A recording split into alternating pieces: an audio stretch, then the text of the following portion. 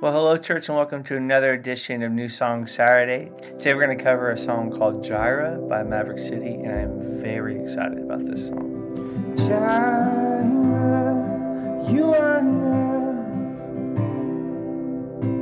Jireh, you are enough. Now, our story this week, it begins with Abraham all the way back in Genesis. And now, if you remember it, Abraham had already made his covenant with God. So God had already promised all these things. And one of these things that God promised was, hey, I will give you a lot of children. Okay? So now we're to the point now where God has given him a child, one child. And this is in Abraham 22. And this is, keep in mind, this is right after God has really been showing us and showing Abraham who he is. And try to keep in mind not your culture, not your lens of viewing the story, but the way that Abraham would view the story. And we're going to touch more on that here in a second. So this is Abraham 22:2. It says this: Then God said, take your son, your only son, whom you love, Isaac, and go to the region of Moriah. Sacrifice him there as a burnt offering on a mountain that I will show you. Now, holy cow. Wait, what do you mean, sacrifice my only son? This is one thing that you've given me, God. You want me to sacrifice him? Not just that, okay, now, if we're stepping back from our point of view, this is insanity. This is insanity. This is, of course you would never do this with your child now, but looking through Abraham's lens, it's incredibly common for a God to ask this of a person. So it's almost as if Abraham is almost expecting this, when is the other shoe going to drop? And it finally has. And so in this story, Abraham walks up. He takes his son. They walk up a mountain. They finally get up there. And if you've heard this story, you know what happens. If you haven't, it's really incredible, and even if you have, try to hear this with new ears. So Abraham has Isaac tied up, ready to sacrifice him, and then an angel of the Lord calls out and says, Abraham, Abraham. Abraham says, here I am. Do not lay a hand on the boy. Do not do anything to him. Now I know that you fear God, because you have not withheld from me your son, your only son.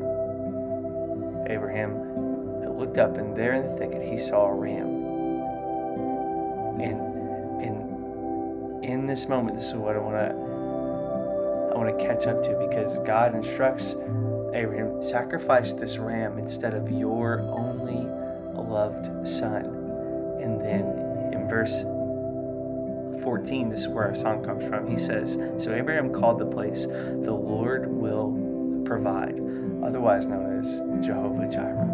If he dresses the lilies with beauty and splendor, how much more will he clothe you? How much more will he clothe you? If he watches over every sparrow, how much more does he love you? How much more does he love you? How much more? Now, a lot of times in church, we are read this story and we think, okay, God was testing Abraham. And you know what? Fine. If that's the interpretation we really want to get from that, that's definitely there. I see it. I think God is doing something much larger here, though. And I think even in this moment, Abraham has a clue that God is doing something much larger. Think about this vernacular for a second now. From our point of view, years and years later, Jesus has already come. The Lamb has been killed on our behalf. And think about this language here that God uses. Then God said, take your son, your only son whom you love, Isaac, and go to the region of Moriah and sacrifice him there as a burnt offering on a mountain I will show you. Wait a second. Doesn't this sound really, really familiar? Remember John 3:16, the most common one. For God so loved the world that he sent his only begotten Son. This is the same language here, and it's intentional. It's intentional. God here is already saying, listen, Abraham, you are not going to pay for your own sin. You're not going to pay for your own sin. I'm going to send my Son on behalf of your Son. These generational sins you're worried about, I'm going to send my Son on behalf of your Son. And out of this, we get this language, Jehovah Jireh, the Lord will provide. The Lord will see to it, is what it literally translates to. So the Lord, he will see to it. Think too here in Abraham's day. Remember, like I said, it wasn't uncommon for gods to ask this of their followers. So here in this moment, God doesn't demand a sacrifice. Instead, God is saying that I will provide the sacrifice. I'm not like these other gods, these other idols that just take and take and take and take. God says, no, I will give. No, I will give. I will be the one who gives.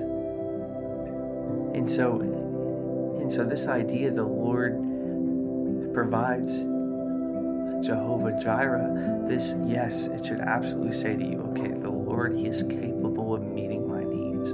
That's absolutely true. It should say to you, man, the Lord cares to me just like the sparrows and the lilies, right? That's what Jesus says. It should absolutely say those things to you, but what it should really say to you here in this moment is, man, I don't have to worry about earning my relationship with God because God has provided for that. That's what this means. That's what God is saying. He's different. He's different than these idols that we chase nowadays, where we're constantly throwing ourselves on the altar. God says, I'm different than that. God says, you don't have to give me that. I'll provide. Jehovah Jireh, the Lord will see to it. So when we sing this song as a church, we are singing, yes, the Lord has given me all the physical things I see here, but those physical things should serve as a reminder of the spiritual gift that he's given us, and saying, I will provide on your behalf. Jireh, you are enough. Jireh, you are enough, and I will be content in every circumstance. Jireh.